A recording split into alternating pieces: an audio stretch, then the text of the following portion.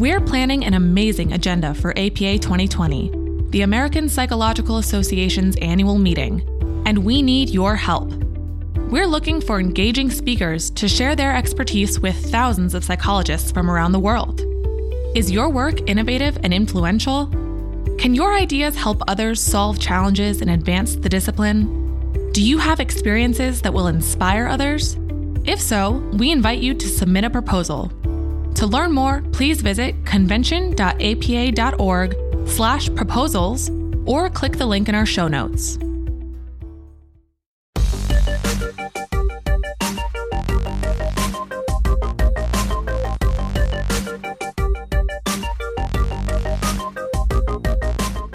The number of adolescents and young adults using marijuana on a regular basis is increasing, and some states are legalizing recreational marijuana. But regulating its use among young people is a challenge that needs to be considered in light of scientific research, says neuropsychologist Krista Lisdahl. In this episode, she talks about why chronic marijuana use is especially toxic to teenagers' brains, even more so now than a few decades ago. I'm Audrey Hamilton, and this is Speaking of Psychology.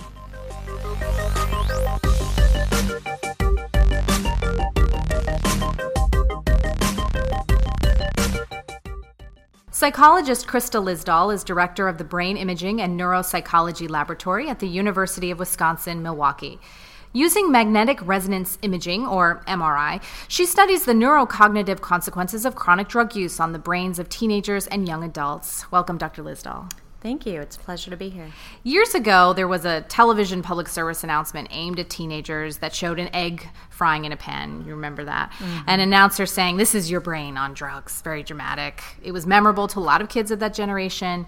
Do you think people, specifically teenagers, really understand what marijuana use specifically can do to their brains? And is it increasing among teenagers?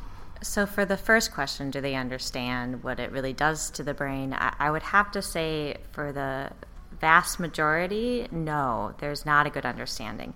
In fact, a lot of people that I talk to, it seems like they don't even understand the concept that marijuana is a drug that gets in the brain, and that's where the effects come from.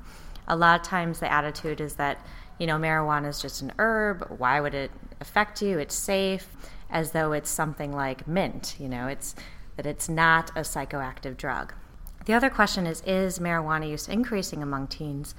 We have seen an increase, actually, specifically in heavy regular use, which is most alarming to me because that's when we see more of the negative health effects. So since we've had the highest rates since the 1980s, in the last 5 years or so, it's gone up from about 2% of high school seniors using daily all the way up to almost 7%. Daily? Daily. Wow.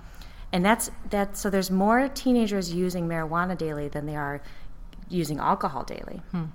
And about 23% of high school seniors are using in the past month, and that's now surpassed nicotine use. And so it's second only to alcohol. Many jurisdictions amongst all this are considering decriminalizing marijuana, not just medical marijuana, but recreational marijuana. What sort of information should policymakers have when they consider making this drug available to the general public? Some of the things that I've thought about in weighing the policy issues is the first question we need to ask is the current policy working in reducing marijuana use? Well, already we see that attitudes relating to marijuana have gotten softer, and people, for the most part, including teenagers, don't see it as very dangerous. And when we see those attitudes shift, we see marijuana use go up. And so in some ways, this is not even tied to policy changes. It's more about just the culture and belief system surrounding marijuana. And so in the states that have kind of looser beliefs about marijuana or believe it's safer are more likely to pass the legislation for medical marijuana or decriminalization or even legalization. So that's one question is it actually working, our current prohibition policy? And a lot of people would say it's not. It is somewhat effective at reducing use, but right now we see use going up either way, with at least the majority of the states still having prohibition. The other question that people have to consider when making these decisions is the current policy potentially doing harm? And we do see that with the Bureau of Justice Statistics, about 250,000 adults being arrested for possession charges of marijuana. This does cost a lot of money. One of the bigger concerns brought up by some of my colleagues, including people like Dr. Carl Hart, is that there's a very large racial bias in this. So African Americans are 4 times more likely throughout the country to be arrested compared to Caucasians. And federally, Hispanics are more likely to be arrested. They also get more severe sentencing. And so one thing to balance out is prohibition doing harm? And so there is an argument that it is doing some harm as far as racial discrimination in arrests and sentencing. And so then the question is, what are the alternatives? So a lot of people have come out to support decriminalization.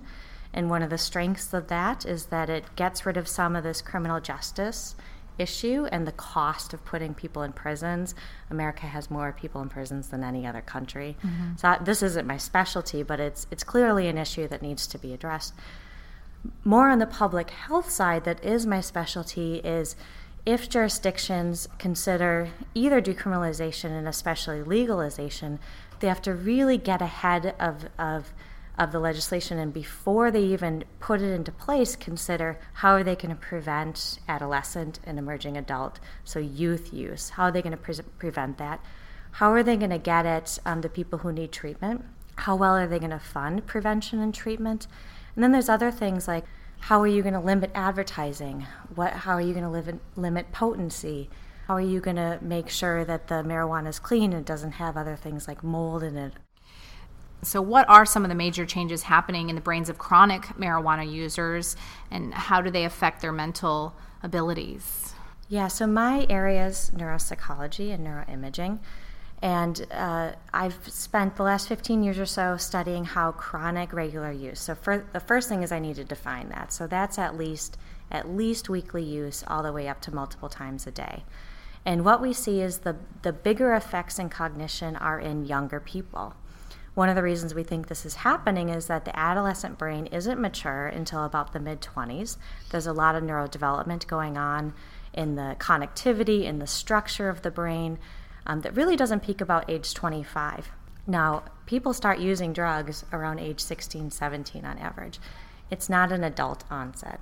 The peak use is in teenage years and young adult years, and if you start using before age 18, you're at double the risk for developing a use disorder. And so I consider addiction a teenage onset disorder. And so I've looked at how chronic marijuana, repeated marijuana use affects these brains. And we do see significant changes in verbal memory, the ability to control impulses, decision making, the ability to kind of hold information in mind and manipulate it, the ability to sustain your attention over time. And the other thing that we see is increased mood symptoms, including depression and anxiety, and also increased problems with sleep. Now, a lot of these things get better if people stop using. And in fact, we have evidence that if teenagers stop using for at least a month, we see that their sleep quality improves. And we also see that some of the cognitive functioning improves, although not all of it. And there is a longitudinal study showing that if you start before 18, again, using regularly, not just a couple times, but at least once a week, that we see the biggest drop in IQ, 8 points IQ loss. That's very significant. And the people who used in their teens never, as adults, even though they didn't use as adulthood, never got back on the trajectory you would have predicted. Now, that study is by Meyer and colleagues. One problem with it is that in the end, there was a pretty small sample size of the teenage regular use onset. And so when you're thinking policy, it's not just the heavy users, although they drive the majority of the market, and that's why I'm concerned. And everyone's talking about adults, but frankly, people start using in their teens, and the heaviest users are in their teens and young adults. So if we change adult policy, we really need to make sure that we have all the safeguards in place to protect use in teens. And I want parents and teachers and physicians to start taking marijuana use seriously in young people and really educate them that if they use regularly, they may be changing the structure of their brain and they may not reach their full potential. Now, tetrahydrocannabinol, commonly called THC, I'm glad I got that out of my system, is the major psychoactive chemical in marijuana. Why is it important to consider the potency of these drugs? It's a really great question. What we've seen over the past 20 years or so is that the average THC content in marijuana joints was about 5, 6, 7%. It is now up to 15 to 18%. And they're also making products where basically they're burning oils down and purifying them down to almost 28% THC. Now, it's possible that people could be smoking a joint with high THC content and just inhale less to kind of control that dose, although we need more evidence that that's what they're actually doing. The other problem of this, though, is that as they're kind of creating these strains with really high THC, what's happened is another component of marijuana called cannabidiol is going down. And what we know is cannabidiol actually has opposing effects to THC in the brain, and it seems to be neuroprotective. It actually reduces anxiety. And there are some human studies that show if someone is smoking marijuana with high content of cannabidiol, then they have fewer cognitive effects both while they're smoking and then a few days later. We need more evidence to figure out what is the safer ratio of THC versus cannabidiol, but this is something that a lot of government agencies are really considering. So, for example, the Netherlands are thinking about capping the THC levels at 15%, and other folks like myself are really trying to push them to also consider increasing the minimum requirement of cannabidiol. What about medical marijuana? Does that have a high THC count, or is that regulated at all?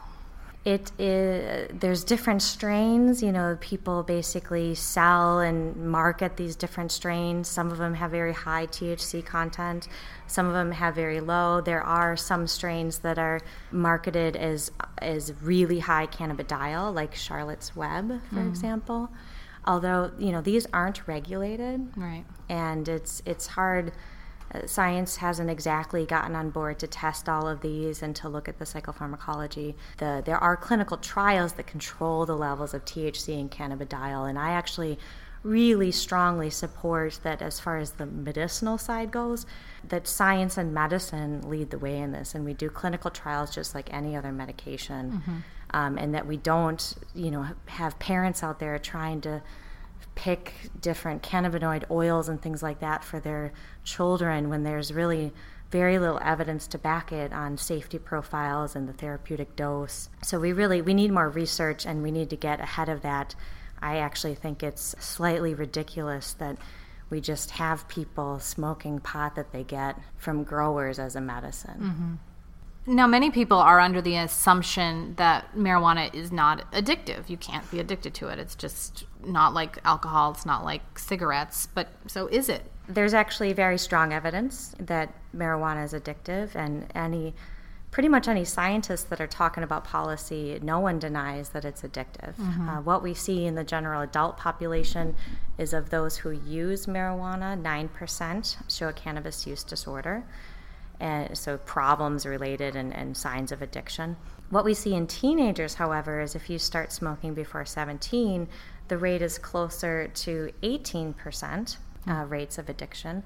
And actually, if you start smoking in the more like 14, 15, you have even higher rates, like 25% who try it become addicted. So there are these sensitive periods where you're more likely to develop a cannabis use disorder. With that said, people always like to put this within context. Alcohol is more addictive. Nicotine is the most addictive. About 3/4 of the people who try nicotine become addictive. But it's similar to other drugs that are legal, slightly less addictive than alcohol and nicotine. Are there risk factors for who may become more addicted, especially among teenagers? One of them is having comorbid psychiatric disorders. So individuals with the diagnosis, for example, of schizophrenia or depression may have more problems related to their cannabis use and thus more likely to develop cannabis use disorders. There's also in African American and Hispanic adolescents and young adults, if they have a lot of arrests in their past. And this is where the criminal justice part of it comes in, and that might actually, getting rid of some of those criminal justice components might actually be protective against developing problems. Some other risk factors are being very impulsive. Being someone who's sensation seeking, you may be more likely to try something like marijuana, but sensation seekers actually think about the consequences. The difference is if you're impulsive, You try something, you don't really think about the consequences, and those folks are more likely to develop dependence and use disorders. Thankfully, the majority of teenagers don't become dependent. Right. There's a huge segment, at least half, that don't even try marijuana or really other drugs. We are trying to really figure out what puts someone on the track of trying it, that kind of first stage, and really enjoying it and it being really rewarding, and then going on and using it regularly, therefore kind of changing the structure of the brain and sensitizing the brain to the drug, and then using compulsively and really showing a cannabis use disorder. And so there are some longitudinal studies right now really trying to figure that out. So what predicts what trajectory you get on? Mm-hmm. And also, what's so protective? We know that parental involvement, community norms that say that cannabis is harmful, help reduce the likelihood of you using, and also being involved with a lot of other activities, especially physical activities and also religious activities, are protective. Great. Well, thank you, Dr. Lisdahl, for joining us. Thank you.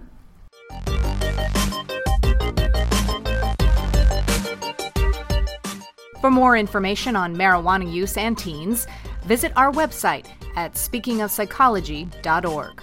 With the American Psychological Association's Speaking of Psychology, I'm Audrey Hamilton.